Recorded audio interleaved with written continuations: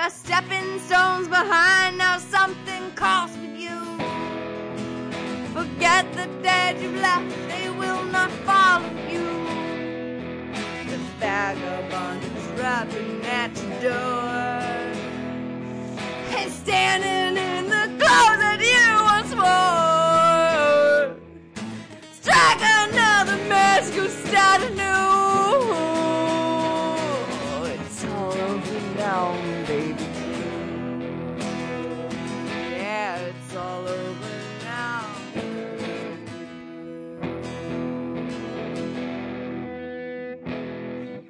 I fucked that up so much. That was so fun. All right, because Three's the Crown, I'm here today, once again, as always, in the You mean garage. for the first time ever? For the first time ever, in the garage. Wow. Yeah. Kelly's garage in Portland, Oregon. That's where right. We have recorded forever. That's right. I'm back. I'm out of the barn. I'm out of the sub-zero temperatures. And I'm back in Portland. Yeah. And I am also here, joined with Kelly and Kendra, that's our right. friend Kendra. She's back. Remember. She was back for, I guess we saw you last for Sweetheart Like You. By the way, that's a cute hat. By the way, that is a cute hat, that song. And then Series of Dreams. Series of Dreams before that. And we did last year, or this is our 1 year anniversary officially. Of Trust by the time Yourself? we're recording, of Trust Yourself. Wow. So if you want to go back to relive the drunken debauchery of Trust Yourself, Then keep listening. well, no, because we're not going to talk about Trust Yourself anymore after this. But we will be playing some songs, and we will be talking about a much better song this week. Before we get into that, Kendra, you're doing well in this 1 year since we left you in a COVID unsafe place. Kelly was screaming, COVID unsafe, COVID unsafe. All of that stuff's aged really well. It's aged really well. Everything's fine. Who even knows about pandemics anymore? But have you had a good summer? You know, you're here out in the world living. It's been a whirlwind and upside down twist and turn of a magical adventure. So I'm sure everybody has had that experience. Nice. But you are here and you're with us, and that's great. Happy to be back. How's your week been since our last episode, Changing of the Guards? Great. Yeah. Just dang wonderful. I bought a trailer. Yeah, that's right. Camper trailer. Yeah, So that's really exciting. Yeah, it's amazing, guys. Yeah. We're gonna hit the Daniel's road. going to live in it. He doesn't know. Sign on the windows coming. I'm not gonna live in it. I mean, really, my mom's going to live in it. But Daniel will probably stay in it sometimes, maybe. That'd be fun. Well, And Kendra's me gonna stay in it too. for a week, yeah. Yeah. I gotta make sure it's tip top trailer. Tip-top trailer. That's right. God damn it. This, however, is not a podcast about how things age Or from campers. 1 year to year, or campers, Man. or magical journeys necessarily. But we might get into that. No, this is a Bob Dylan podcast, guys. Did you forget that we've been doing this forever? It's a Bob Dylan podcast. Yeah. Kelly and I spent the entire week listening to a Bob Dylan song this week. We said, Kendra, how about you listen to a song with us? And she said, fine, that sounds great. As long as they're better than the last few songs. Right. You would have So- done it anyway. You would have done it anyway. That's true. Yeah. We created a public playlist this week. Kendra threw on this playlist as well, so it's extra long. So you can go to Spotify and listen to that. You can see that my playlist is kept clean. I've been listening to Bob Dylan for most of my life. Kendra has heard roughly the same number of songs as the Maroons, Dimensions, Seconds to Summer, Finger Death Punches, Jacksons, Wheeze, Furiouses, Harmonies, and Ben Folds's. Excellent. This is my favorite number one so far. 5. And Why are you Kelly- holding up an 8? 5. What's the Jackson 8? And Kelly has heard roughly the same number of songs as the age of Sarah, Abraham's wife, when she died and was buried in what became the Cave of the Patriarchs. I'm sorry. She lived And over this 100 week, years? This is garbage. I'm we sure you've heard listened that many to songs. It's All Over Now. Yeah, but who's Sarah and how did she Baby live that long? You must leave now, take what you need, you think will last. But whatever you wish to keep, you better grab it fast. He understands your orphan with his gun, crying like a fire in the sun. Look out, the saints are coming through, and it's all over now, baby blue. Okay, we spent the entire week, or a little bit longer, I guess, just with traveling and stuff like that, listening to It's All Over Now, Baby Blue, a fucking bona fide stone cold classic from Bob Dylan. This episode, however, before we even get into it, is brought to you by our newest patron, Tyler. That's right, Tyler. Tyler! Thank you so much. Woo! And if you want to be like our collective boy Tyler and sponsor a podcast, you can do that by going to patreon.com/SOTW pod. And that's SOTW pod everywhere. But we're also here, as you guys have known, any fan of this show who has listened to Baby I'm in the Mood for You, or last year's Trust Yourself. Trust Yourself, which, sorry, I did mention one more time. We are here also for the holiday of holidays, Kelly's favorite holiday, the only thing she religiously celebrates, but not in a religious way. St. Patrick's Day. Yeah. So you're listening to this in April, just because I can't record it in 1 second and get it out into the world. But we are here, and we're drinking. Heck yeah. Because of course we are. So we've got, what do we got this time? We've got Slane whiskey, Irish whiskey. Mm-hmm. And what's our... St. Brandon's Irish cream liqueur, because why pay just for the name brand Bailey's? I mean, this is also... St. Brandon's, he's just as delicious as Mr. Bailey. Absolutely. So the episodes are being sponsored by these two. And then good old Guinness, classic Guinness, universe, yeah. It's got the Guinness ball in it, as Guinness do. Oh man, mine's gonna curdle before it makes it around the table. Mine's definitely gonna curdle. Before we do this, I'll get into it afterwards since we're in a press for time. Do you want to put that in? This cheers. We're going to cheers to Sally Grossman on the cover of Bringing It All Back Home. She just passed away this week while we've been doing this. We'll talk about her in a minute. Night, Sally. Cheers. Cheers. First to Sally Grossman. Cheers, Sally. Oh, it's everywhere. God, it's so much better without that much beer. You actually taste the Big Bailey's. Stupid. Wear a white shirt. Oh yeah. Oh, that was a flawless victory for me. And at the end, it's like when you finally get to the middle of the Tootsie Pop, it just explodes in your mouth. Okay, phrasing. I'm too hysterical in my duties. No, it's we took this bottle, so That's good, Daniel. Sound effects. All right, we'll do another one before we do Epic Foley artist. For realism. That was for Sally Grossman. Sally Grossman on the cover, like I said, of Bringing It All Back Home. You've seen the cover of Bringing It All Back Home. Yeah, actually, Amanda Palmer has an album with her dad where they completely recreate this picture, and I brought it to Daniel as soon as I found it. I was like, "This is Bob Dylan, yes?" So that's so random. So I'm showing Kendra this. I mean, she'll probably recognize it when she sees it. I'll show everybody. Yeah. But that's the cover of Bringing It All Back Home. Of course. And here's a couple extra outtakes. For those who don't have eyes, Bob is sitting here. We've got a fisheye lens. There's a woman in a red dress smoking a cigarette in the back. We have a big chest over the mantle with photographs of Abraham Lincoln, and Bob looks like he's doing some kind of homework for the U.S. Postal Service. Yeah. And now they're both on a chaise lounge. And then she recreated it later. That's her. Oh, fun. So Sally Grossman was the wife of Albert Grossman, who was Bob Dylan's first manager. Right. And she was a part of the Greenwich scene. She was studying 17th century English literature, and she said, what's the use of this when I could just go down the street and find poets, beat poets that were doing the same thing? And she wanted to be a part of that movement. That's how she met Albert Grossman, who became an executive and a manager for for Bob Dylan and lots of other people. The album cover itself, though, we haven't really talked about. We've never done an episode on Bringing It All Back Home, but that cover in particular started the trend of that, like weird tchotchkes clues and stuff. Yeah. So he put all, Robert Johnson's in there, Abraham Lincoln's in there, all this stuff. They're just clues, and they're almost like, decipher me, like figure out what's going on there. So at the time when they were writing this, Neil McCormick for the Daily Telegraph said that fans became so fixated in deciphering the image that there was a rumor that the woman was actually Dylan in drag. Oh shit, that would be cool. They didn't know who it was, but it was Sally Grossman. Representing the feminine side of his psyche. But yeah, she was there, and she just passed away. So I wanted to shout out Sally Grossman. We don't often get to coincide with these sort of Bob Dylan intersections with our lives. But Kelly, Kendra, you guys both spent a week with this song. I'll start with you, Kendra, because you are our guest to our home. How did you feel about this song? Well, I first want to say, Daniel, that upon my first listen through, I just was so grateful that this song was so beautiful and like a real song. Yeah. Like an actual song that I wanted to listen to 100 times over and over and over again. And I have listened to a couple 100 times over again, I feel like, in the last week, and I still love it. And that is by far more than I can say for the last few songs that we've done on this podcast, that this is just genuinely a really beautiful song. And even going into the lyrics and dissecting them and trying to find some sort of colorful imagery to coincide with them as they move you.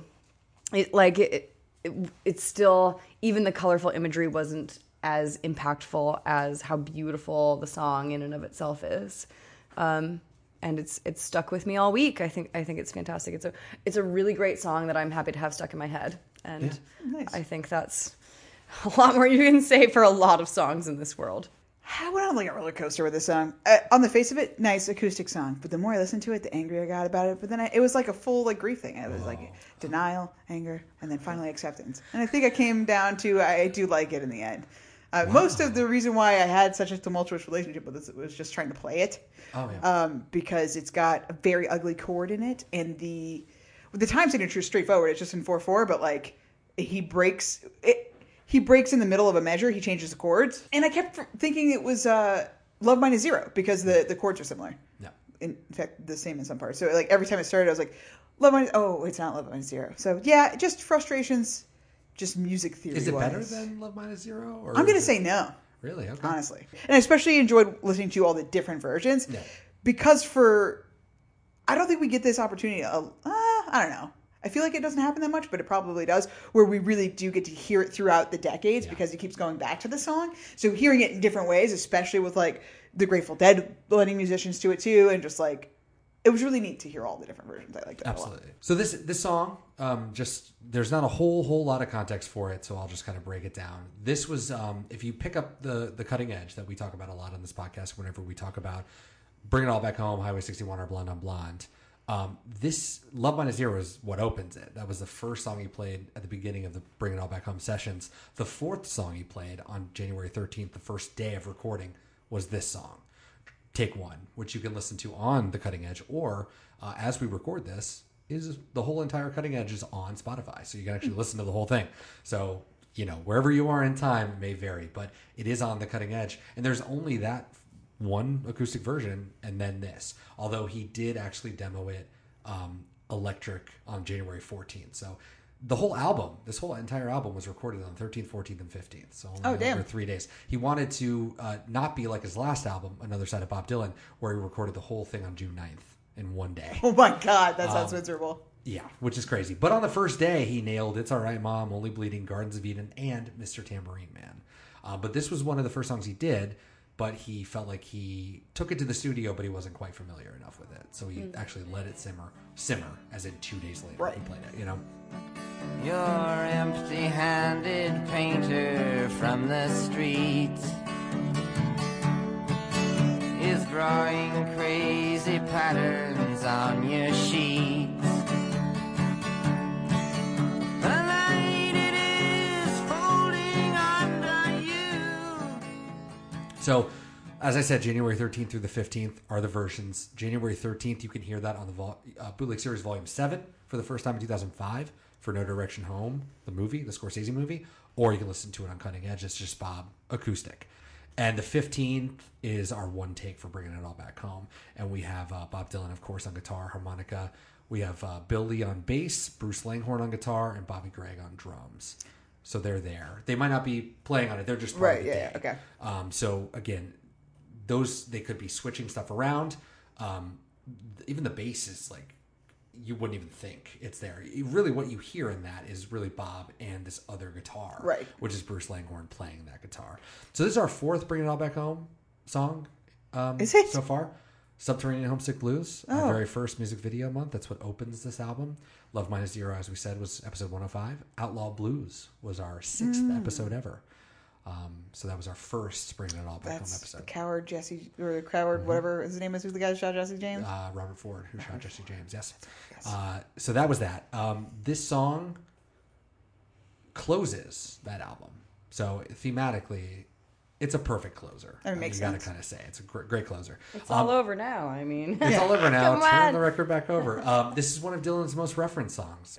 George Harrison references it on a song called "When We Was Fab" in 1987. How British. But just like outside of music, the song was the inspiration for a Joyce Carol Oates short story called "Where Are You Going? Where Have You Been?" which prompted her when she was done to dedicate the song to Dylan. A portion of this song was used in a book from Barry Hannah, 1995, called "Yonder Stands Your Orphan," which is one of the lyrics. Yonder stands your orphan with his gun. Yep. With his gun, yeah, not with that in the title of the novel. But I get the lyrical reference. Yes, and The Wonder Years, an elegy for Baby Blue, a great band that I enjoy, directly references it in their song, which is on our playlist. It's one of Dylan's most covered songs as well. The band Them, with Van Morrison in it, covered it first and did a really amazing job on it. So that's on our playlist too. You can listen to that. It was covered by the Byrds in 1969, so a little bit different. They were a little more countrified at that point. Chocolate Watch Band, the 13 Elevators, Country Gentlemen, Dion, Richie Havens, Grateful Dead, of course, Manfred Mann's Earth Band, who we talked about with Quinn the Eskimo, right. Marianne Faithfull, 1985. Oh, yeah, my favorite. Was on our playlist. Judy Collins, Leon Russell, Jimmy LaFave, Echo and the Bunnyman, Bonnie Raitt. That Echo and the Bunnyman one is hilarious. I didn't listen to it. Yeah, Brian it sounds so like Echo and the Bunnyman. 80s as shit. Amazing. It was most recently covered by Bad Religion. What? In Okay, that's new. 2012 for, The Amnesty International thing. Just keep listening to this episode for some punk versions of this song. But we listened to it for reference of how fast they were, and we said, we're going to go faster. So they covered it for the Amnesty International compilation that they did back then. And then, I don't know if you guys have heard a band called Antony and the Johnsons. Mm-mm. The singer, Antony, obviously, he like sings this fucking crazy falsetto. Anyways, he has branched off from that, and in 2020 covered this song for his side project, Anohni, ANOHNI, all caps.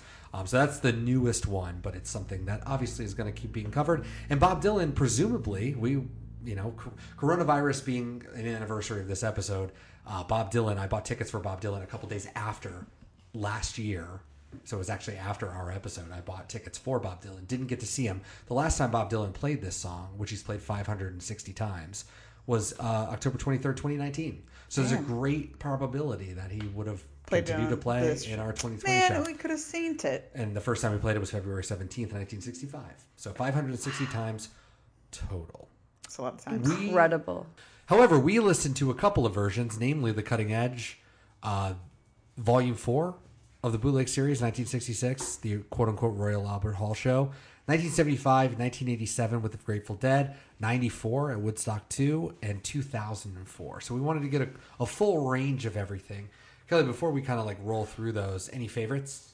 Well, as I mentioned, I had a kind of a bumpy road with this song, at least the studio version, so I was happy to hear some other arrangements because it really added some, like made it a lot more like verbose. It's not the right word, but you know what I mean. Expanded a lot. Changed it. Made it cool. I was surprised, very surprised at myself, considering how much I hated the Dead & Co. the stuff. Dylan Does the Dead or whatever the fuck album that was. Oh, Dylan Does the Dead, yeah. Yeah, Dylan Does the Dead, whatever. Dylan Does the Dead. Debbie Does Dallas. Different, 1987. different thing. But I really enjoyed that version. I'm not going to lie. Immediately when it started, his voice, I was like, oh, this is the Bruce Springsteen version? What are we channeling right now, Bob? They kept the tape running, which makes that fun. Because it's like they weren't... I feel like Bob Weir at some point like walked out of the room. You know, it's like they were almost like coming and going. Well, each instrument gets layered in. Just like... It does really feel like Bob was just playing this song, singing like pretending he was Bruce Springsteen for some reason. And then people just came in and picked up and... Oh, okay, cool. Yeah. Wow, this is Bob's new sound. Cool, let's just go for it. And I was also shocked that it's from 87 because it doesn't feel bad 80s. Oh, you see, big sailors, they are rowing home. How you raging armies, they are going home. The lover has just walked out your door. As they get our hands like you know what I mean? Like the way Dylan Does the Dead kind of does. It's weird. Well, that and like even Empire Burlesque are like we've heard bad 80s Dylan for sure. And Trust Yourself. Trust Yourself, exactly. So like this didn't feel super dated and bad like that. I don't know. It just felt really fresh and vibrant. And isn't it funny how when you strip away all the artifice, the gated reverb, all the bullshit, it just maybe sounds a little rockish. Like you don't really care. It's like it has those vibes to me that it's not that interesting of a version. But, like, it's cool. It's just cool to hear them, like, playing instruments and singing a song. And not overplaying. We don't do. There's not a 10-minute fucking fish solo in this. Sorry, I shouldn't even say that. Grateful Grateful Dead Dead are the original. The original fish. So, Doobly doobly noodly noodly. so I don't know, I thought that was really cool, just because it was so different. And then in that same vein, I really like the Woodstock '94 version. Okay. Yes, it is twice as long. And on the face of everything, I'm always like, the shorter the better. Why is this as long as it is? And now I'm like, yeah, I like the twice as long. And you know why? It's almost exclusively because of that bowed bass. Yeah, it's like wonderful. that is such a beautiful Tony Garnier sound. on the bass. Oh yeah, Mm-hmm. and it really gave me Rough and Rowdy Ways vibes. Yeah. The way that it's Oh, expansive yeah. and experimental, Murder Most Foul, and just like sits and pushes you out there. I will say I hate how he chops up and fits in the lyrics in that version, as well as the subsequent version in 2004, or subsequent of our versions that we he's listened like to. throwing it in there. He's just like, here's the words, Yep. and then but it gives you even more breathing room for that beautiful bass. It could have been a lot shorter, yeah, sure, but where the 2004 version gets a little too country fried, this has like just enough slide guitar that it doesn't feel instantly country rock. It still has a lot of just like, I don't know. He plays a lot with dynamics in it. Like the guitar gets really loud in parts to emphasize like the ends of some of the lines. Yeah. And just, I don't know. I was not expecting that. The highway is for gamblers, better use yourself.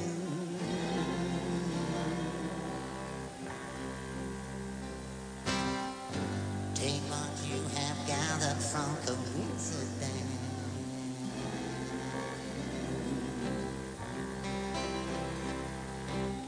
The empty-handed painter from your sleeve.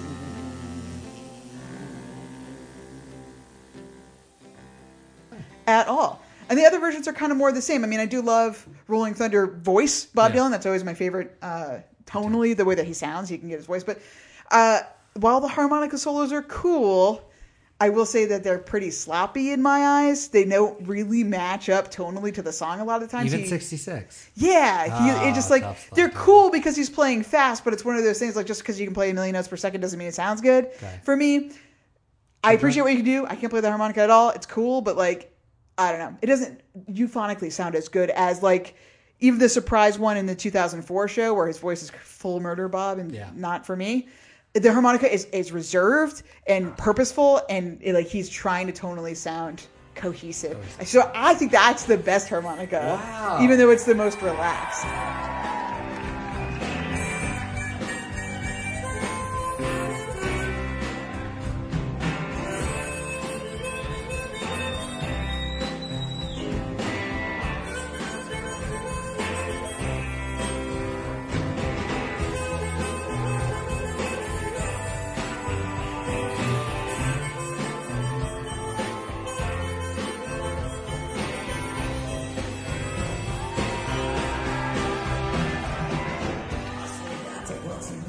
Indra, please refute this. What do you think? Oh, I don't know. I think the harmonica on the where he like uses the harmonica like he knows it so intimately and he knows it so personally. Like he can play it like it's a piano or a guitar. Like when I look at this instrument, it's like it has 10 notes, right? And he looks at it and he's like knows the insides and out of it. It has 100 notes, and he can play it frontwards and backwards and upside down. I just have no idea how he does it, and like.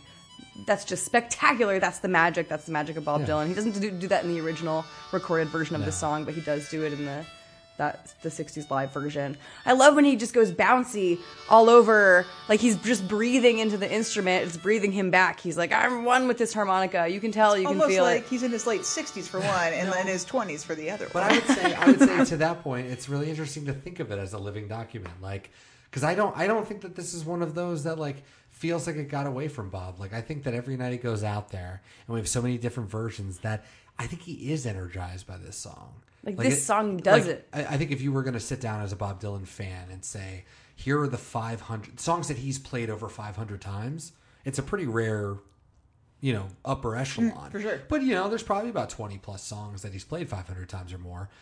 I would say that this is probably, at least so far on this show, one of the ones that I can think of where when I'm pulling up these extra versions that we listened to this week that you'll hear on this episode, I was shocked by like how just different they are. Yeah, that's how what I'm varied saying. they were, and how even the harmonica while he's doing it, it's just like it's It's great. All versions sounds are so celebrated. different. Like this is a Celebrated. celebrated song, and you can feel that from all the different variations, not just Bob's variations, but everybody else's cover. They're all beautiful. You can tell this is a song that people really like to sing and dance around the fire to. Do they? Well, you would say it's too dark to sing and dance to. No, okay, so here's, for me, the studio version's a little petulant. Like, we've done this, we've had this with, like, multiple Bob songs, where, like, he'll revisit a song, and as he's grown, he's either, where he's at in his life, it's gotten more venom or less venom. I know we're not getting into the song, but, like, right this second, but if you're in the middle of a breakup or whatever, let's say, right in the middle of it, and you're writing a song, you're going to be a little more pissed off than when you have 20 years distance, and you're like, well, you're looking at it nostalgically, fondly, maybe bittersweetly, but you still at least have a little bit of a disconnect, a maturity towards it that you're not going to have just at being a younger person. I think musically that really plays out, and probably why I do like the studio versions a little bit less, just because time-wise. Because it does seem like he's really in the midst of the breakup as it's happening. Well, I want to throw this out to you, Jan Werner, who I don't know if he still is or not, but he's the co-founder or founder maybe of Rolling Stone. So he did an interview with Bob Dylan in 2007. He asked him about, in a long-ranging interview on lots of topics. Think of the Kurt Loder haunted interview that we talked about for Sweetheart Like You. But Jan Werner asked, take It's All Over Baby Now, It's All Over Now Baby Blue, for instance, which you did last night. He says, don't people come to the show to hear the original mournful version? Bob said, quote, I don't know who would, unless it's somebody who bought that record in 1960 what? But it's the same song, and I'm the same person, and I've always been there. Those early songs I made just with an acoustic guitar, in a way, those are like demos, because that's what people do when they demo a song. They just go in and play with their acoustic guitar, and that's what it is. Then they develop the song later. Werner asks, do you think your performance of it in that way gives it a different meaning? Originally, it was lost and sad. Now it's assertive. Bob said, yeah. You might like this, Kendra, and I want to hear your opinion. I do like this already. Astrologically, you're dealing with a different day every day of the week. Every day is a different color. A different planet rules it. You could say the same thing. You could feel the same thing. You could write the same song, but it's on a Tuesday. It's going to be different than if it comes out on a Friend's Day. Freya's Day. But if it comes out on a Tuesday, it's different than it comes out on a Friday. That's just a fact. You can ask my astrologer. Nice. Tuesday's the moon's day. So a perfect Bob Dylan quote, if there is one. But I think it really backs up what Kelly said about, I was a kid. I mean, we are the demo versions of ourselves when we're 25 years old. Totally. And we move on, and we continue on our paths. And you hope you mature and change. And that's what Bob is hopefully looking towards. And the astrology portion, I think, is obviously bullshitting with Jan. But it's also, it's bullshit, but it's not bullshit, because it's the idea of, if it was a different day and I wrote it at a different time, this thing wouldn't exist. It would be a different thing. Butterfly effect. And that's all intrinsically true. It's all intrinsically true, but obviously he's just like, ask my astrologer. Like, that's funny. That's just great Bob Dylan shit. But I love that. I'm glad you said all that, because I wasn't thinking like that. I definitely like that. I mean, they're just, maybe not objectively, because you can't really claim that, but I think that they're beautiful, right? Yeah. With the exception of the G sus4 chord. But they're great. But there's none that suck. Yeah, I would say that for sure. Probably the 2004 one is my least favorite. Okay.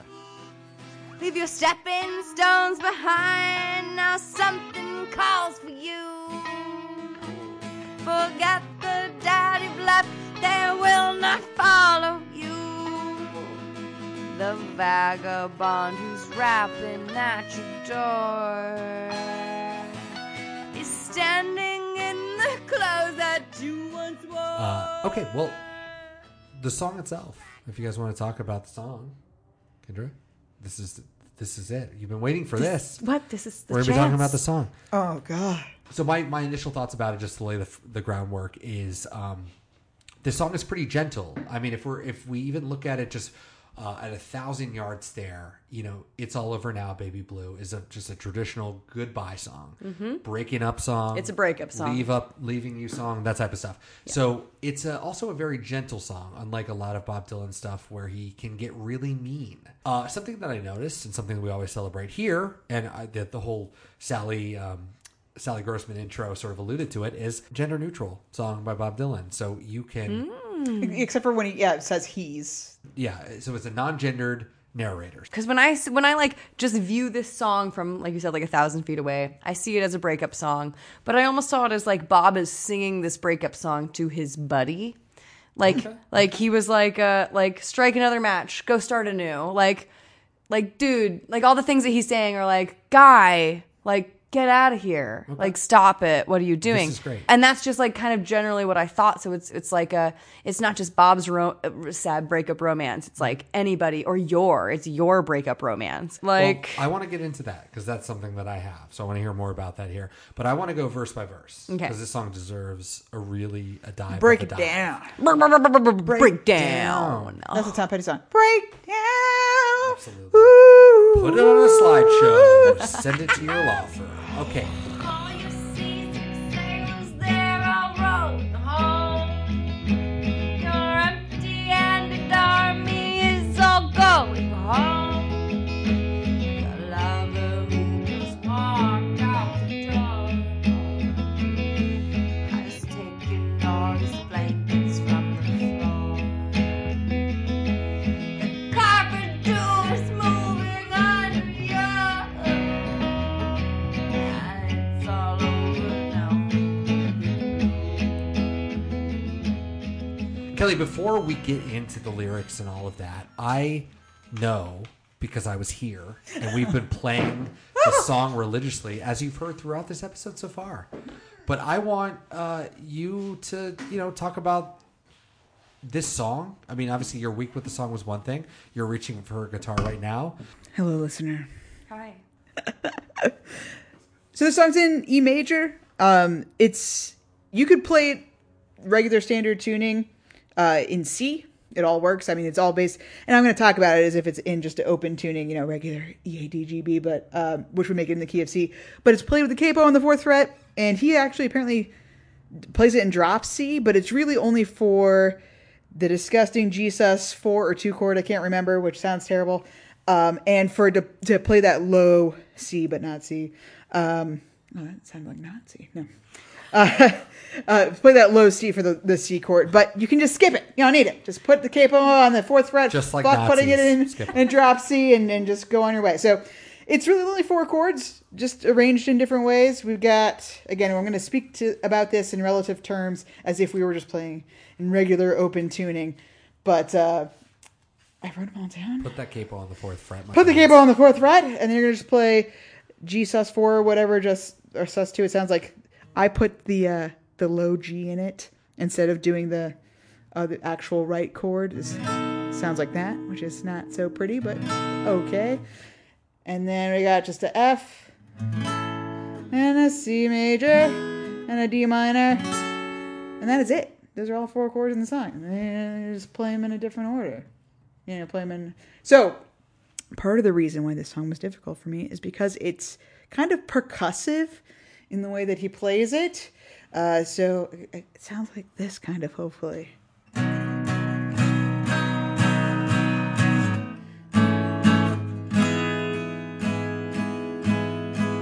So yeah, there's hard strums. It's not like nice and loose. It makes a point in the first couple bars to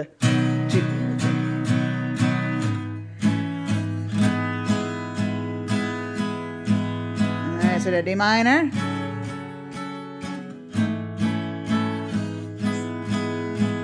I'm not saying the names of the chords anymore, but I can say them. D minor, F, C, and then there's an E minor. Splitting in the measure. G sus gross. And it's all over. F. Now, that's it. Wow, that was a nice word. Now, baby blue. There you go. Woo, woo, woo, woo, woo, woo, woo. That was the most explanatory episode of Kelly. Played this 30 minutes before and wants to explain it. Kendra, That's me. I want you to read me out verse 1. No, just You must leave now. Take what you need. You think will last. But whatever you wish to keep, you'd better grab it fast. Yonder stands your orphan with his gun, crying like a fire in the sun. Look out! All the saints are coming through. And it's all over now, Baby Blue. I hope that made sense. If it didn't, it's not my fault. It's Bob Dylan's fault. It's Beat Poetry's fault. We've talked about on this podcast a lot about like great novel intros, like something you like, you got to read the next line. That's a great line. That's a great opener to a book. And a great song has a hook. Like not the hook, the chorus. Because that doesn't exist in this Because song. it doesn't, well, but it kind of does. I mean, It's All Over Now is a nice refrain. There's a refrain.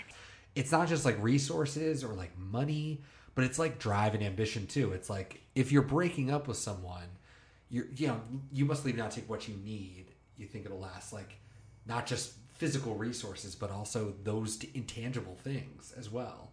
I mean, that any breakup has, you know? I don't know. And then we got the Look Out, the Saints Are Coming Through. And I think that's our first intonation that this could be some kind of a death sort of song. Because when the Saints Come Marching In is a song about death, right?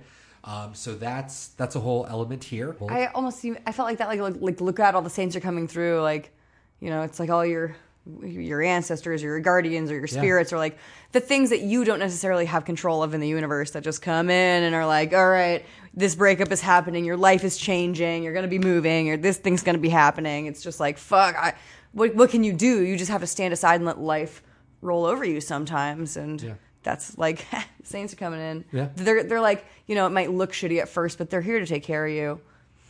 Bob Dylan said of this song later on, quote, I had carried this song around in my head for a long time, and I remember when I was writing it, I'd remembered a Gene Vincent song, which is on our podcast. It's always been one of my favorites, Baby Blue.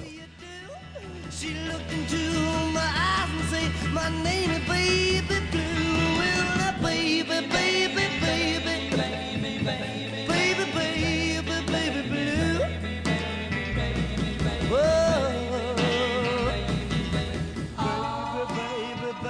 Back to Bob. It was one of those songs that I used to sing back in high school. Of course, I was singing about a different Baby Blue. That's interesting to us, Kelly, obviously, because of like Triplicate. Like, again, you could take that song on our playlist and put it on, do a fucking standard version of it for Triplicate and stuff. But he was sort of intoning that and doing it in the hip 1960s way, you know, of like reinterpreting that. So I want to ask, who is Baby Blue? Well, if he was thinking about this song, or at least it was rattling around his head in high school, then it's got to be, what's her name, right? Echo? Oh, Echo. Nice. I mean, I could always go to my old Standby of Suze.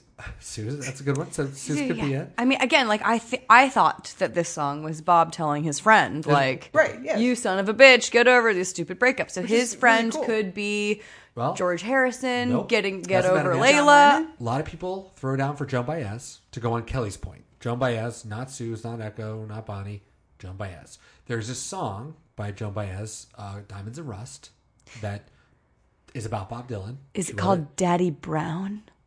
It's literally called Instead of Diamond and Rust. Baby That's what I said. Blue? No, and she talks about Dylan's eyes being bluer than robin's eggs. So Baby Blue. Does he have blue eyes? Yeah. Wait a second, is Bob Dylan Baby Blue? Holy shit. If you're listening to this podcast before, it's always Bob Dylan. The next person it could be, that people speculate it to be, is someone named Stuart David Cohen, who is better known as his recording artist name, David Blue. Why do we know David Blue? Because of Joni Mitchell. Because of Joni Mitchell She on shouts our him out in her podcast. song. She says this song is not about David Blue. David Blue became, for a short time, and was associated directly with Joni Mitchell. But Bob, they had actually met well before that, and it was kind of happenstance that Joni Mitchell sort of was around. Wait, who is he again? He is Stuart David Cohen. Bob Dylan gave him the nickname of David Blue. Oh, shit. And Bob actually showed up to play harmonica on his 1975 song, Who Love, If Not You Love? Who Love, If Not You Love? Who love? I think that's it. Maybe I wouldn't have got that wrong. He's Baby Blue, and he's got to break up with his girlfriend, and Bob's like, Oh, dude, so bro, so it's Baby all Blue over is now, Baby Blue, bro. David Blue. You're I saying- think Baby Blue is the bro. So you could say, it's all over now. David Blue. Yeah. Wait, I'm sorry. I'm having a exactly. hard time retaining information. He's a record producer. Who is he? No, he's a singer. He okay. ended up becoming a singer. He was just involved. He played in, with Joni Mitchell.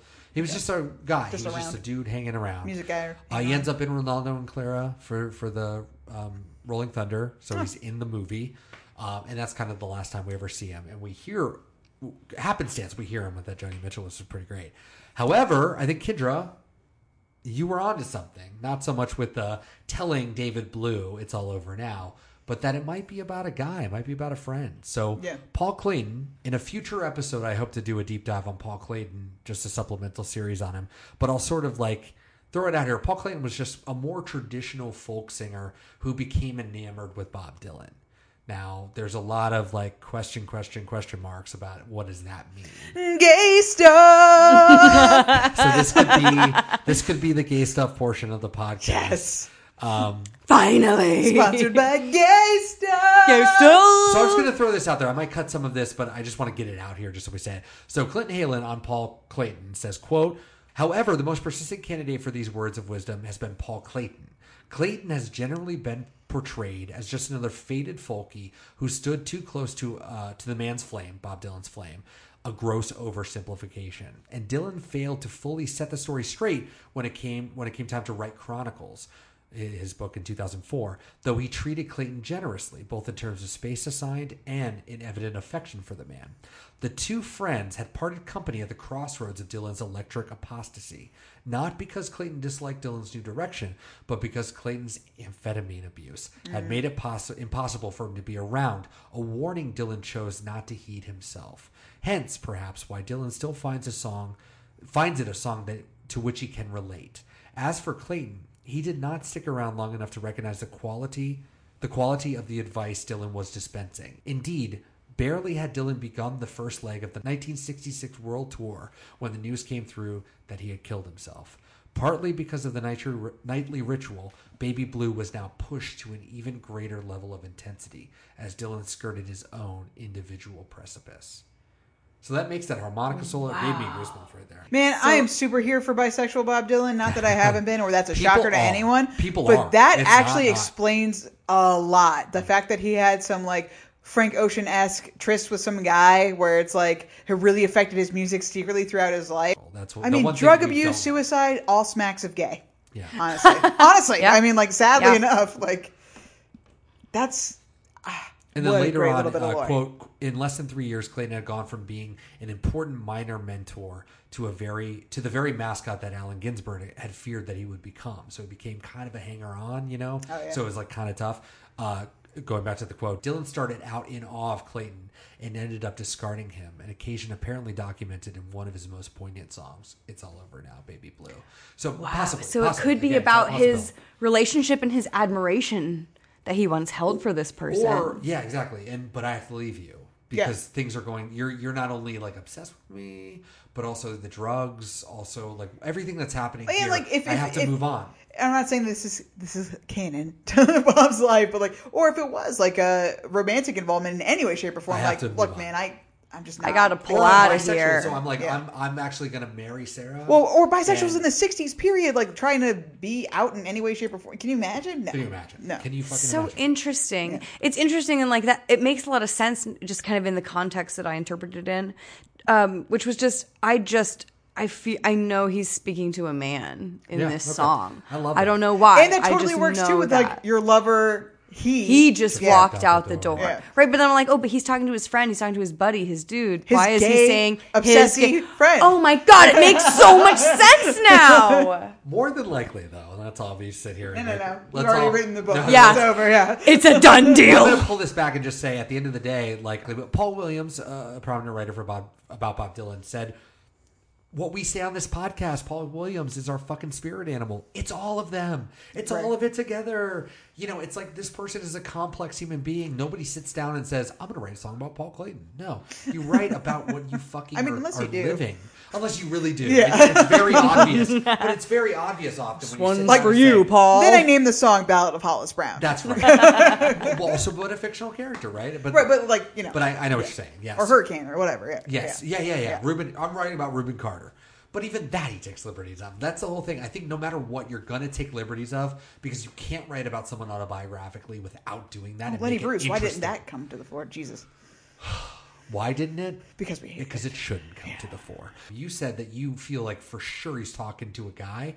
I feel like he's talking to me. Now, I'm a guy. Just like, Granted, full so circle. still true. Oh yeah, true. we're still working together. But I always felt that he was talking to the person. I don't know. It felt the person. Your listening to baby the song. blue, Daniel's baby blue. Yeah, or it's like it's sort of explaining why it's over, but I don't know the relationship, and I'm just being broken up with on the song. Like Bob's apropos of breaking nothing. up with you. No, you girl, boy, it doesn't matter. Like he's just like telling you. I don't know. This one doesn't feel like it's just about someone else. Oh, well, while we're still on this verse somehow, I do want to say, I think my favorite line is the crying like a fire in the sun, because you can take it as your tears mean nothing because they're just a drop in the bucket. If there's a fire on the sun, you couldn't see it because the couldn't see it. sun is fire, right? Yeah, absolutely. Which That's makes a me great very line. sad for the poor gay dude who's just crying, and he's like, dude, I can't. You're just like, nope, I can't even.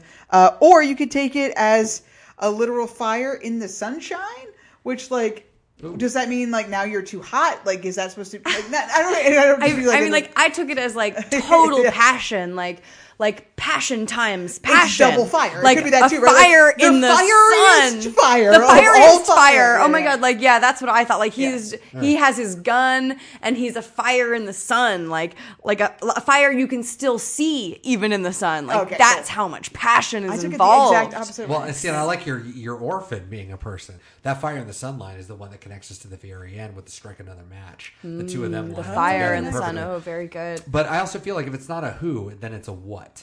So like I feel like I said before, death feels omnipresent here. You'd be talking about goodbye to a person, like physically. They're dead. Well, yeah, and the last in the last verse stanza. Yeah, absolutely. And spirituality, I think, is another play here as well. we have the direct mention with the saints. If Absolutely. The But saints, even the sun, and the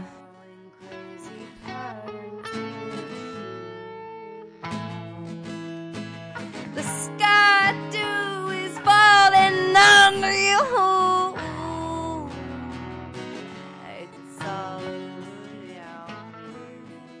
Kendra, I need you to read verse 2. This section is called Scorn, Sadness, or Relief. or relief. I'm not too sure. Okay, ready? The highway is for gamblers. You better use your sins. Sins. Does it say sins in that book? Sins. Yeah, it says sense on BobDylan.com. Continue. Take what you've gathered from coincidence. The empty-handed painter from your streets is drawing crazy patterns on your sheets. The sky, too, is folding under you. And it's all over now, baby blue.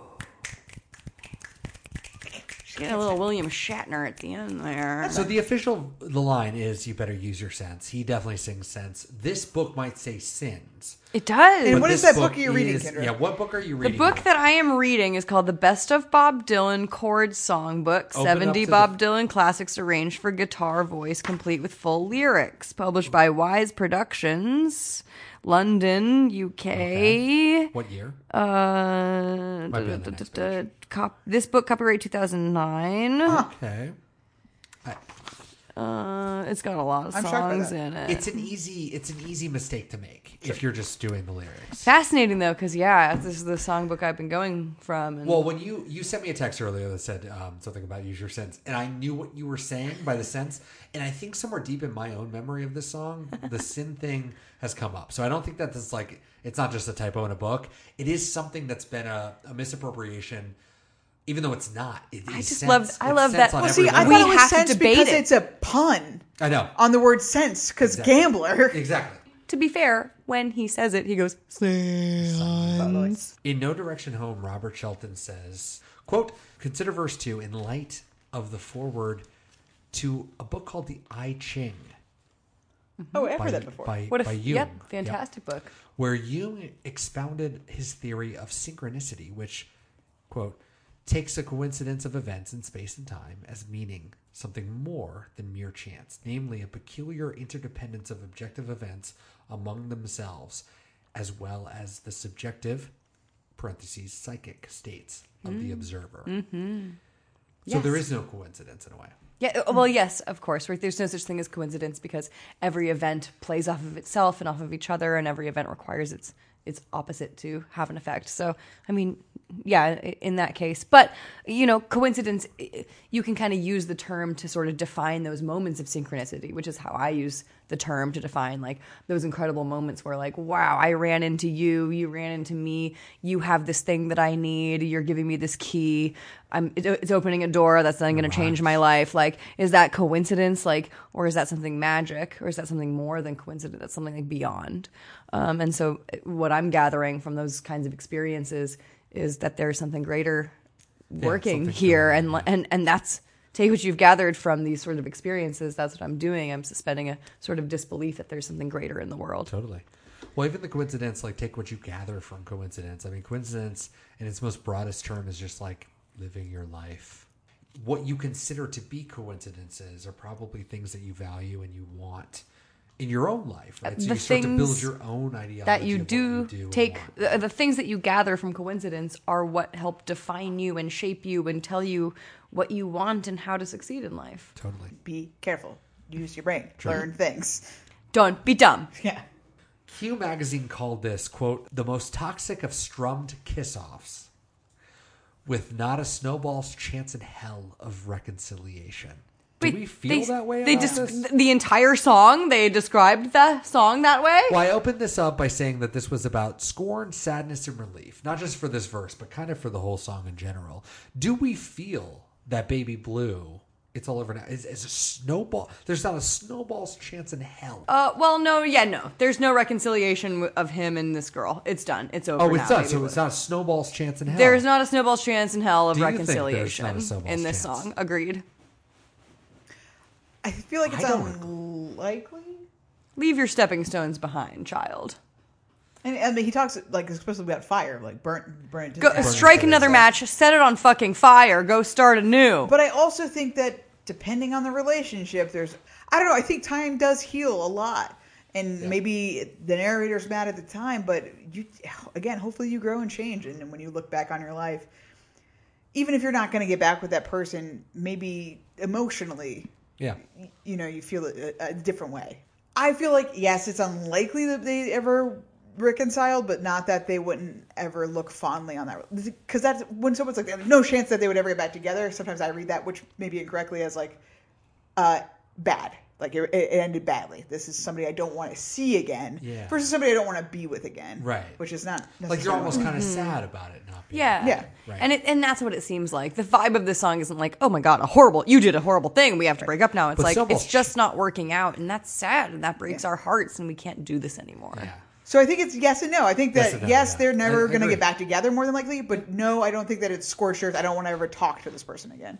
The only other note that I have here is the difference between and It's All Over Now, Baby Blue and Cuz It's All Over Now, Baby Blue. So the scorched earth would only come from the cuz. Like, Right. Cuz it's Your fault also. Because it's over. Not just and it's over. Well, there's a variation in the why it's lyrics from version to version. It's not too much, but there are some changes. Yeah, absolutely. We didn't talk about the empty-handed painter from the streets. To me, that's the first iteration of our lover. Like a person you love because they're an artist, even though they don't have any money or anything. Yeah. You just love them because they're an artist, because they're making art, and because the sex is good, I guess. Yeah. Or We're they drawing could be crazy. a person and an artist. Yeah, You know, exactly. Shocker. But right, like the empty-handed insinuates like Poor. right? Yeah.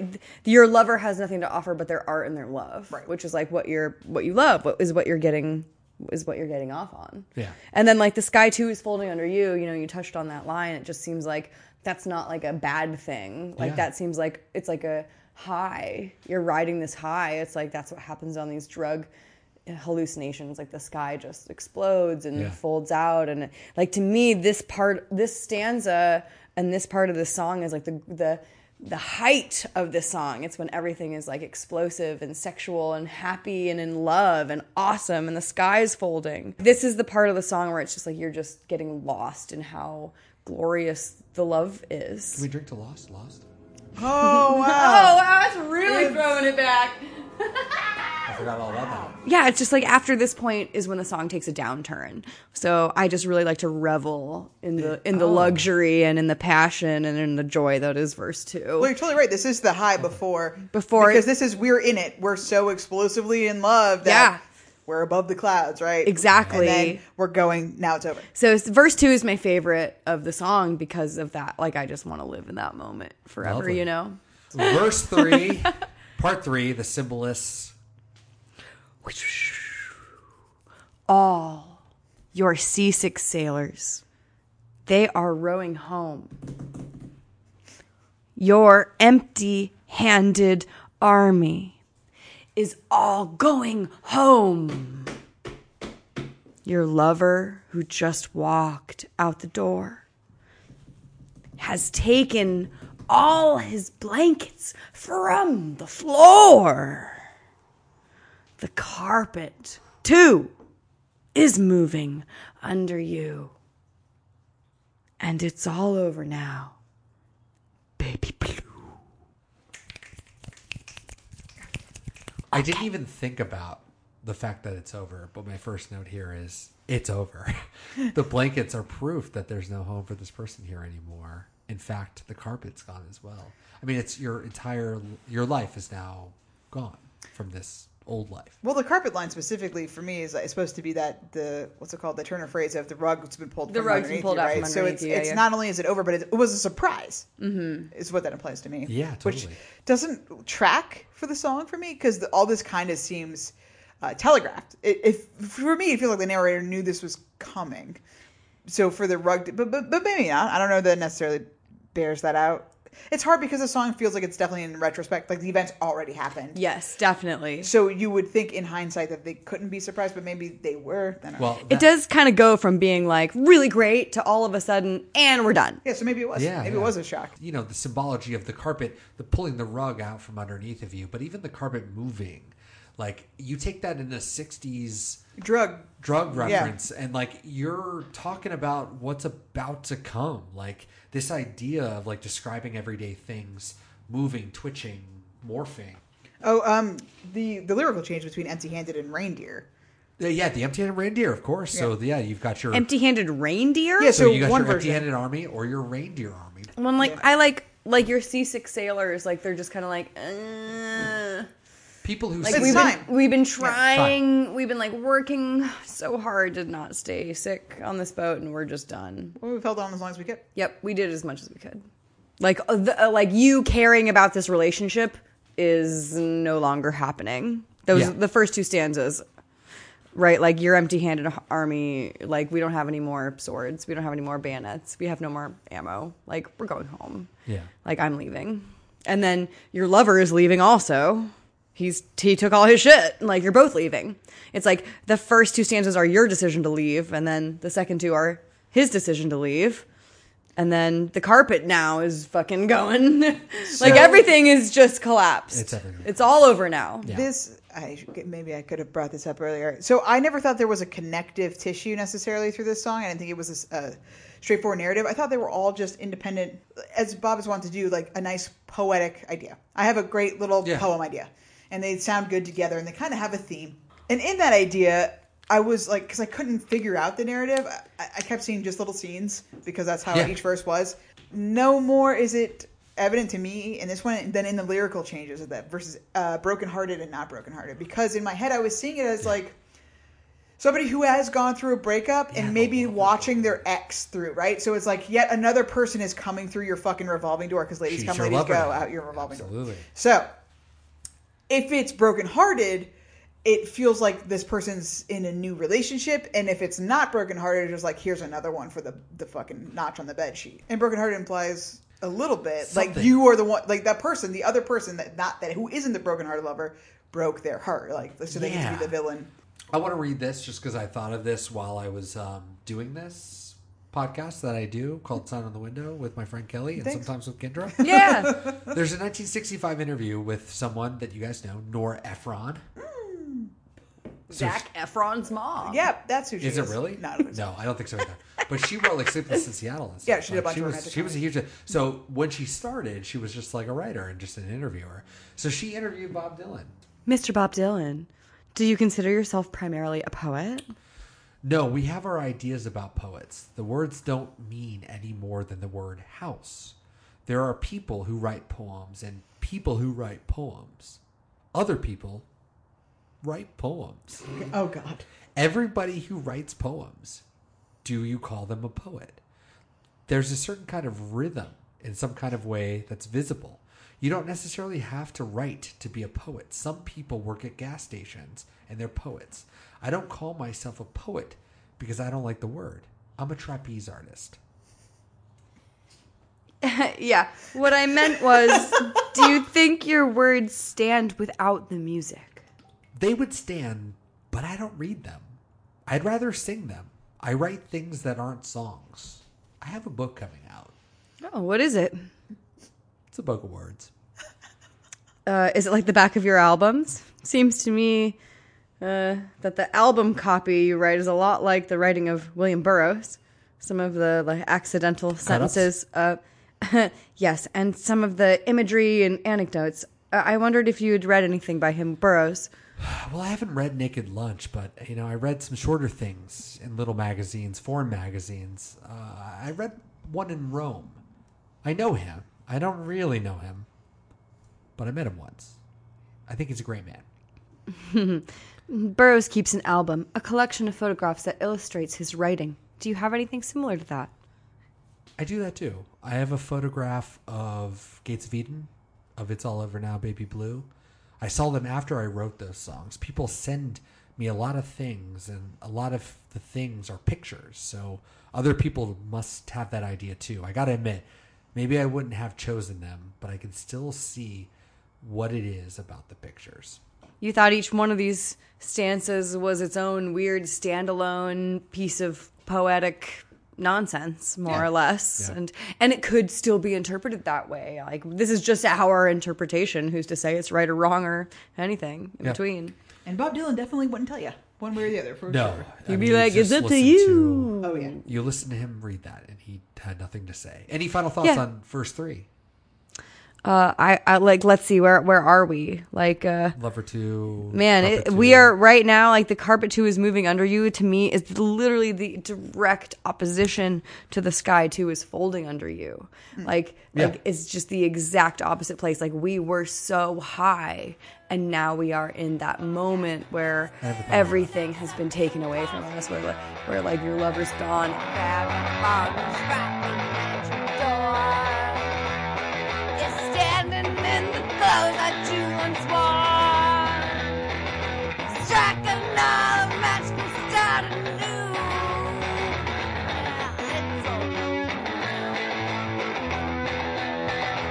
Yeah, it's all over now, baby blue.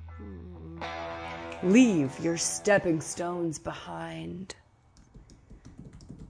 Now, something calls for you. Forget the dead you've left. They will not follow you. Oh, no.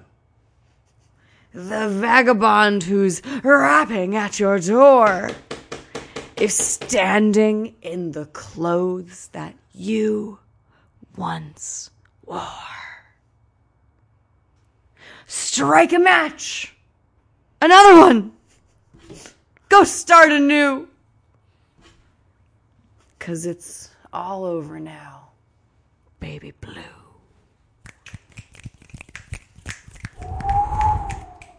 Is that the cold wind? That's the ghost clapping. Oh, the ghost clapping. Which doesn't sound like clapping, sounds like rushing wind.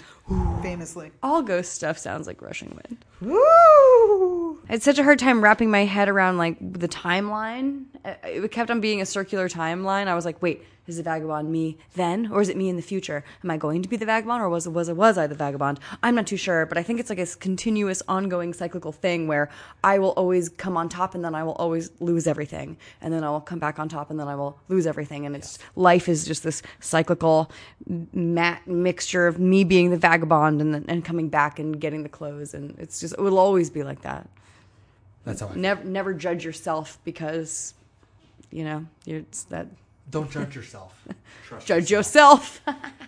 Well, I mean, if you got one foot in the past and one in the future, you're going to piss all over the present. I love it. Glorious. That's all I got to say about that. That's deep. I mean, this connects to the highway and the gambling of it. It's like, if you're identifying with a vagabond, like that's the type of person that would gamble their life away. So it's almost, if you're thinking about the highway down the road, then if that person showed up at your door, that's the person that would have gambled on the highway. Yeah, gambled with their life. The person you want to be. And they right. Or the person you should help. It turned out fucking terribly. Yeah. I like also in this stanza, there's a lot of hope. Like, now something calls for you, right? Strike another match. That's a new fire. Go start a new, like it's sad, but there's so much picking back up and lift back up in this last verse. Get used to it.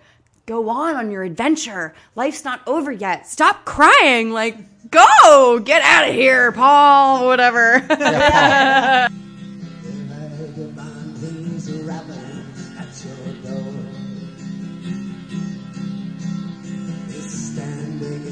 Clothes that you once wore.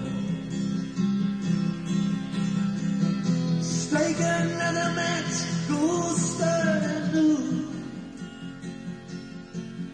And it's over now, baby.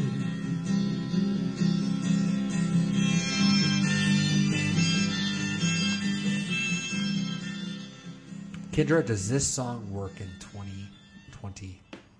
Well, Daniel, I listened to it this whole last week. It's been stuck in my head. Usually I hate that. I have loved it. I love it.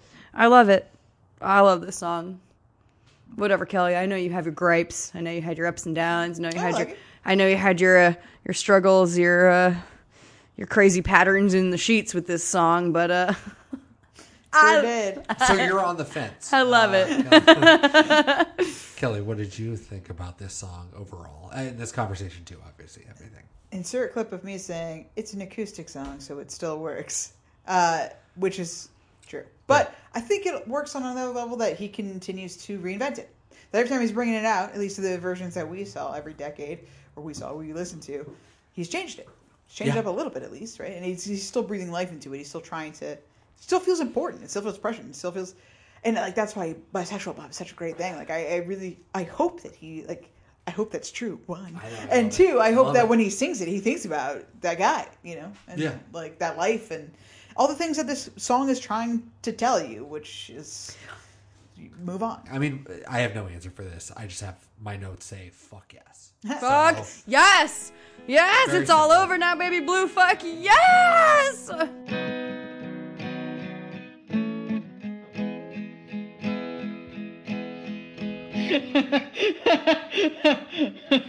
That's beautiful. All right, ready? Yeah. Okay, so that's it. really. Okay, come on, Brian. This is an emergency. We're recording right now before the next shot. Blinkety blink blink. No, we're all Blink, gonna get blink. together. So it's all good. I'm not worried about curdled milk over there. Just get away from me. Get in front of your mic. Jibbity cheers. This is for Sally Grossman again. And for what's his name? And for Paul Clayton. Paul Clayton. And drink. I'm sorry, did I just hear a giant splash? That was me drinking faster than everyone yet again. Nice. All right, this is the end of the episode. It's the what of the what? All right, this is the end of the episode. I don't think we've ever said that before. Everything's going downhill. We are a real podcast. Clap of the moon. That right. Oh, sorry. Too loud, too aggressive. A real podcast. And if you want to follow us, you can follow us at SNTW Pod everywhere. Twitter, Instagram, Facebook. We have a Intermittently. Patreon. We have a Patreon. We're here for music, and we have a playlist every week that's live that you can subscribe to. See that my playlist is kept clean. It's going to get updated in real time so you can know what song we're actually doing. Or you can go to our website, sftwpod.com, and you can see the show notes for every one of these episodes. You're like, I love this song, love what they're talking about. I want to listen to the playlist. Bam. And this is a supersized playlist because of this person sitting to my left, Kendra. Well, I felt really inspired this week by this song. Excellent. And I love it. We're going to talk about it. So I want to hear your thoughts about it. But first, welcome back to the playlist for the second time. Vampire Weekend, Hannah Hunt. I'm surprised it's only the second time. Second time, crazy. This was my choice. It was nothing about chords. It was nothing about lyrics. It was just being out in the world. That's all it was. But what Daniel didn't realize is that his music theory, his inner little baby music theory nerd was like, are those the same chords? Because they are. So yeah, if you listen to it, especially like because it's the one right after the first iteration of It's All Over Now, Baby Blue, I thought for some reason it was like a weird end to the actual Bob Dylan song because it is the same chords. I mean, it does like... It changes drastically later, but like I was like, whoa, that's fucking rad. So Oh, wow. even though you didn't know, that's why you thought it was a similar vibe. Still knew. Yeah. For the fifth time, the great Nina Simone. My baby just cares for me. Beautiful. Death Cab for Cutie, third time. I will follow you into the dark. I'm sorry that for me that was the same thing. I was just like, this is just a vibe. We talked about not ever going to see Bob Dylan in this episode. We'll never see King Cruel for the fourth time. Baby Blue, 4 times. Supremes, 4 times. Baby Love. I mean, come on. Baby love, How have we not had this? baby love. I mean, eventually we'll have all their stuff too. I'm right. Them and King Cruel. So 4 for the Supremes, Diana Ross, of course. Johnny Cash, though, 12. Straight up. Yeah, and Dylan and Bob are inseparable. I mean, like, I don't know. They have They their did a whole album I, together. They did and a I Johnny always Cash think about session- Wanted sessions, Man. yeah. When I think of them together, I think of the song they did together, Wanted Man from Louisiana, Wanted Man from Tennessee, and like they're literally just saying different places over each other and laughing. It's How just do you know this amazing. song? This is great. You've spoiled yourself Well, for a future I'm sure episode. more of a student of Cash than Dylan. I am. I am. I mean, I've listened to neither really, so Wow. showing my It's musical a really ass. cute song. I should have put it on the playlist. I'm sorry. Joni Mitchell 5 times, and this is not counting the intro to Blue. What's the Story, Baby Blue. Well, it's funny, like the Johnny Cash has the fun little intro, and then we get right to Joni Mitchell, who also has a fun little intro. And it's interesting that you mentioned that it's an archive project, like her own little bootleg From the thing. 67, yeah. Because I tried to look this song up because the riff is fucking awesome. She's such a great guitarist, and Yeah, I really need to like she is a good listen to her guitarist. shit You because really holy do. shit, A musician, she's And I like amazing. really wanted to play that riff, and I couldn't find the chords anywhere because it's not a popular song. No. So I was like, damn. I don't think it's on anything. You Found Glory, number 2 times. My Friend's Over You. Wonder Years for the 4th time. An elegy for Baby Blue. Nirvana for the 3rd time. Muhammad M. Game is strong. Blue. Blue. Yeah, blue as in the past tense of blow. Yeah. Not Yes. blue like the Yeah. color. Because I've been doing that for a playlist recently where I'm like, what's a homonym of the word of the song? I'm Yeah, going to you put that have. motherfucker in there. It's been tough.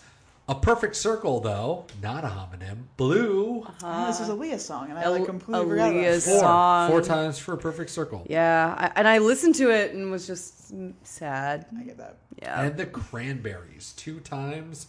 All Over Now. We did a whole podcast on the Cranberries.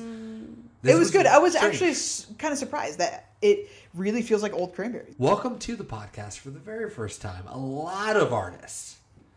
Charlotte Dos Santos, It's All Over, or It's Over, Bobby. Okay, right. Fantastic. I thought that was fun too as a little homonym because I was like, I it's all know. over, Bobby. Blue. Or Bobby Dylan. Blue. Or Bob Dylan.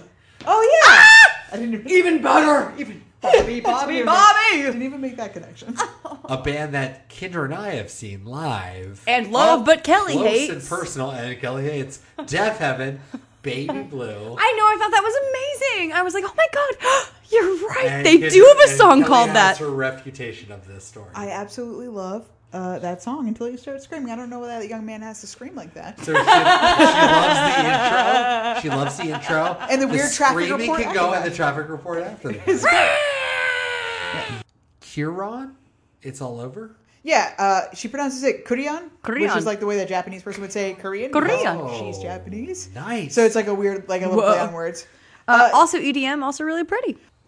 She takes a lot of inspiration from 90s EDM. I know, it was a little Oakenfold, I Better thought. or worse. Yeah, like, so it's the song that's on our playlist, It's All Over, is the best one of hers. And it's on a compilation album. Angie Deep, who I don't know who that is, but it's Angie Deep Presents Something Volume 1. And I would say this is probably the best track. But it's a whole bunch of different artists. This is just the one that Korean added to it. But her stuff's kind of hit or miss for me. It's generally okay. There's parts where I'm like, oh yeah, that's like some Bonobo shit that I could totally get down on. And then it feels really dated with some of the 90s stuff she gets into. Okay. She's still around? She's still making Oh, music? yeah. No, that album just came out last year. Oh, so. wow. Okay.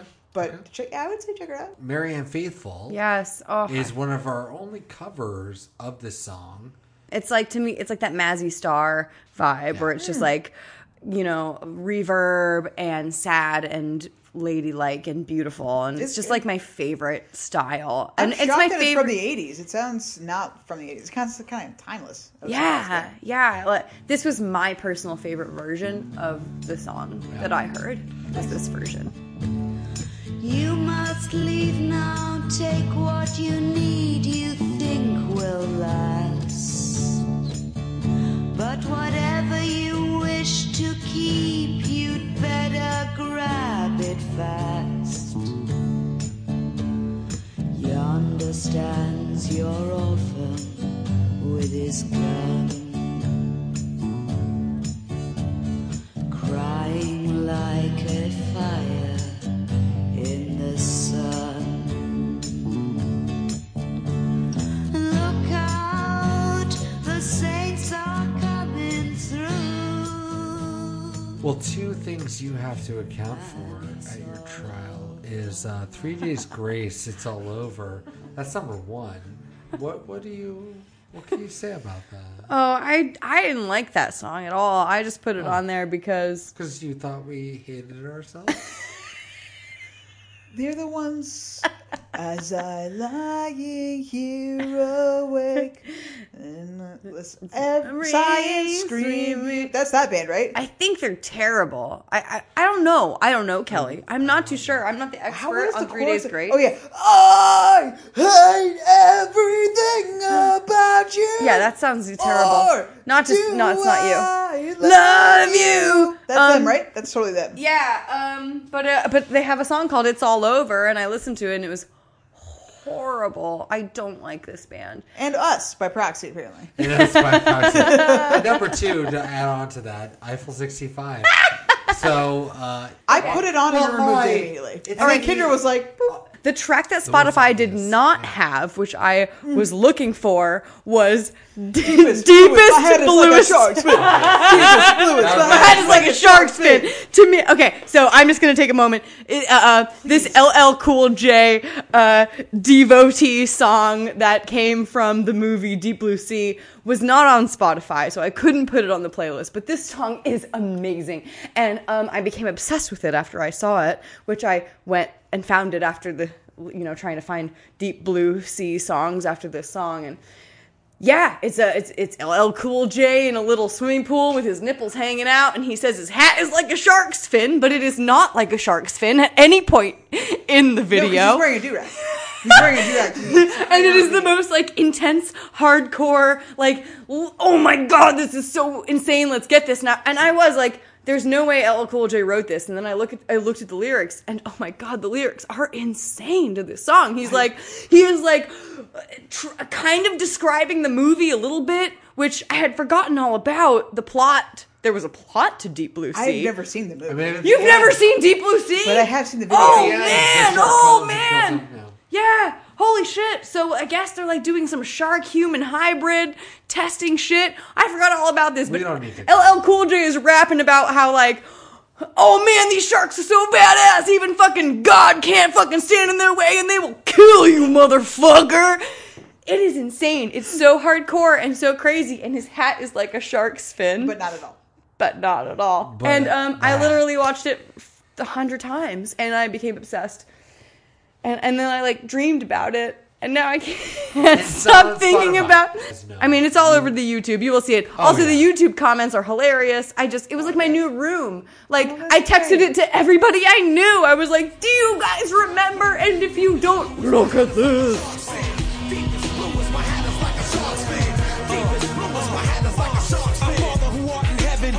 Be thy name, killers water beast, swallowing the flames. They switch my DNA, flip me to cool J. I can't fight the feeling, I'm forced to kill prey. To survive an attack, there's only one way. Battle to the death, that's how sharks play. Weapons left behind, we dueling with the mind. You blind, cripple, and crazy, you're real easy to find. Struggling to float with hemorrhages in your throat. Getting the lap dance when I smash through your Yes. Please, There Kelly. used to be a television network called Music Television, shortened to MTV. Yes. And they had a series called Making the Video. Yes. And this song Yes. happened to be on an episode of I Making the do Video. think Tell I me remember everything you know. this. I mean, all I really remember was I do What were they think I- thinking with the nipples part? that was not mentioned specifically. All I remember was LL Cool J being in like a cube of a room with gallons of water being shot at him at an incredibly high velocity, and the blackout contacts that he had to wear Yes. fucked his eyes Because up. he turned into an animorph in that video. He animorphed into a shark in that video. At least it all meant something in the end. That's the end of that section.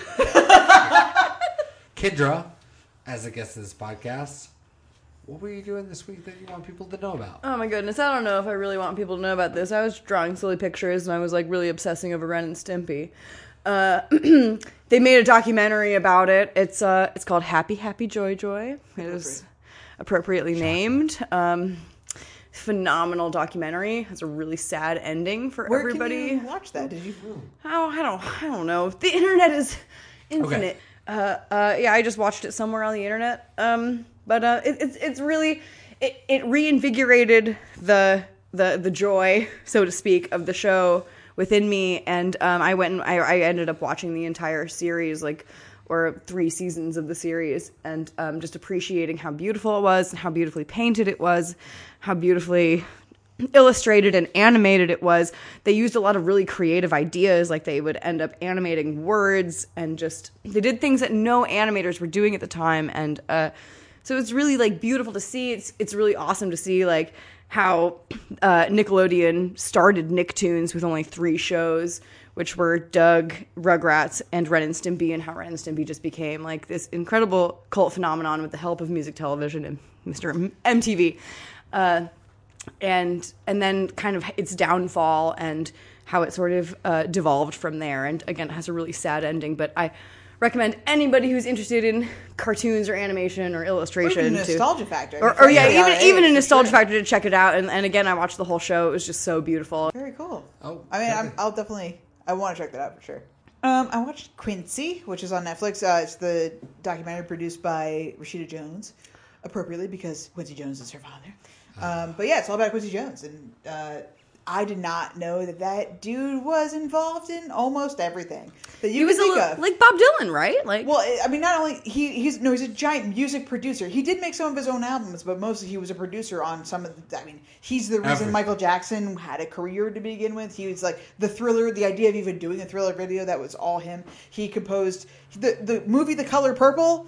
Was Yeah. all him. He Really? produced Yeah. it. He did the entire score. There's a quick download of stats about him, and it's 1,700 original scores, 3,000 songs, all the guy did so much, and I just could not believe it. It was Yeah. really incredible to watch. And we watched, Dan and I watched Sound of Metal, Ah, and I mean, I know it's nominated for or winning all the awards. Best Picture, Best Original Screenplay, Best Actor, and Best Film Editing and Best Sound. I'm not deaf, but I think that they did a really great job. I knew that it was about him losing his hearing. The main character is Ahmed's character, but I thought it was going to be a little more about music than it was. It was No, it's about very much just like deafness. that's the circumstances It's that about he's a deafness. drummer, but it's about someone who is hearing who becomes deaf. Is he like feeling it versus hearing it? Because sound waves are just vibrations, right?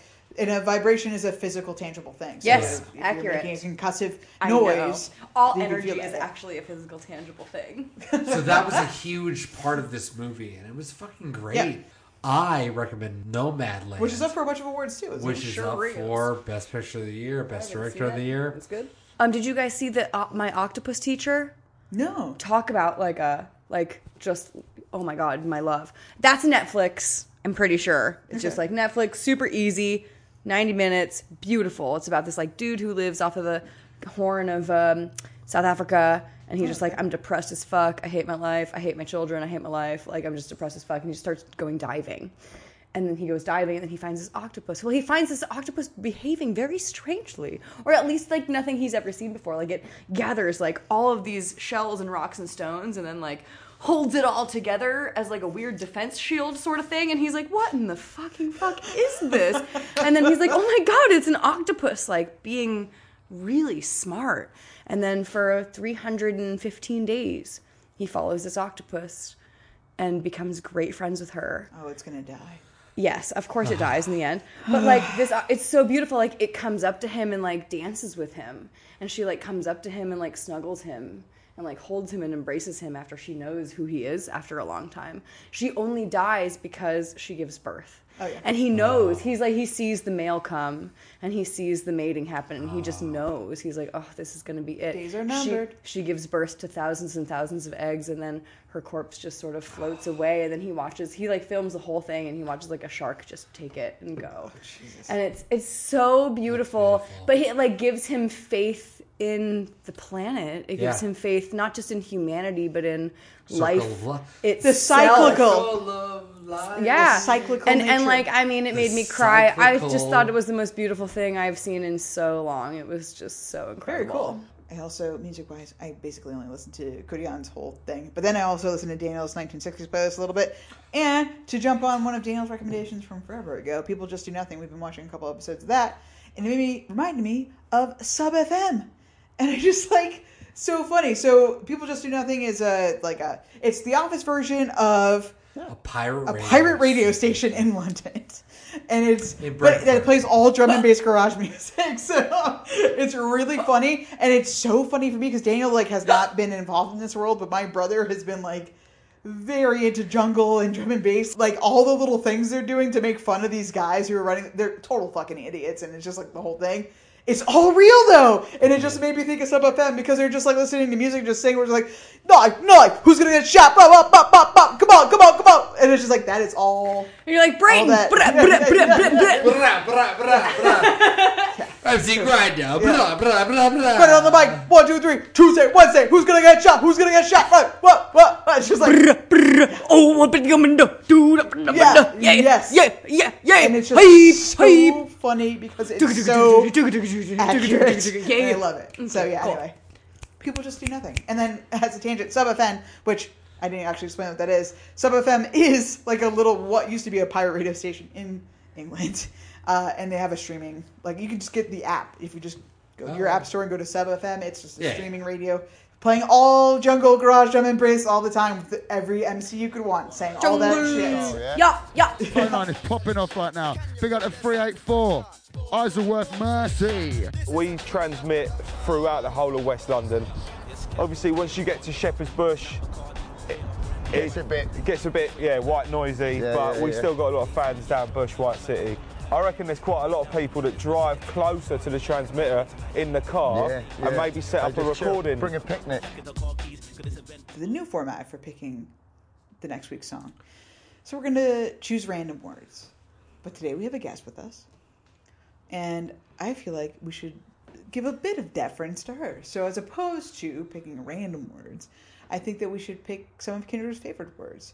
Now, we usually pick from 5 words, where it has become typical, we pick from 5 words. So, Kendra, why don't you just throw out a couple of your favorite words? Now, you don't have to go to 5, but just whatever comes to the top of your head. All right. Well, Vehicular No, manslaughter. no. Well, okay, so here, as a suggestion, Vehicle. you do vehicle. Vehicle. We could do man and slaughter. Yeah, I love that. Yeah. My heart feels so happy. Great. I mean, I think it's just the best compromise we could get to. There's no vehicle. Man. Man, I mean, Man of Peace. Plenty. There's all Too the many lyrics. songs. Yeah, Man gives us How many?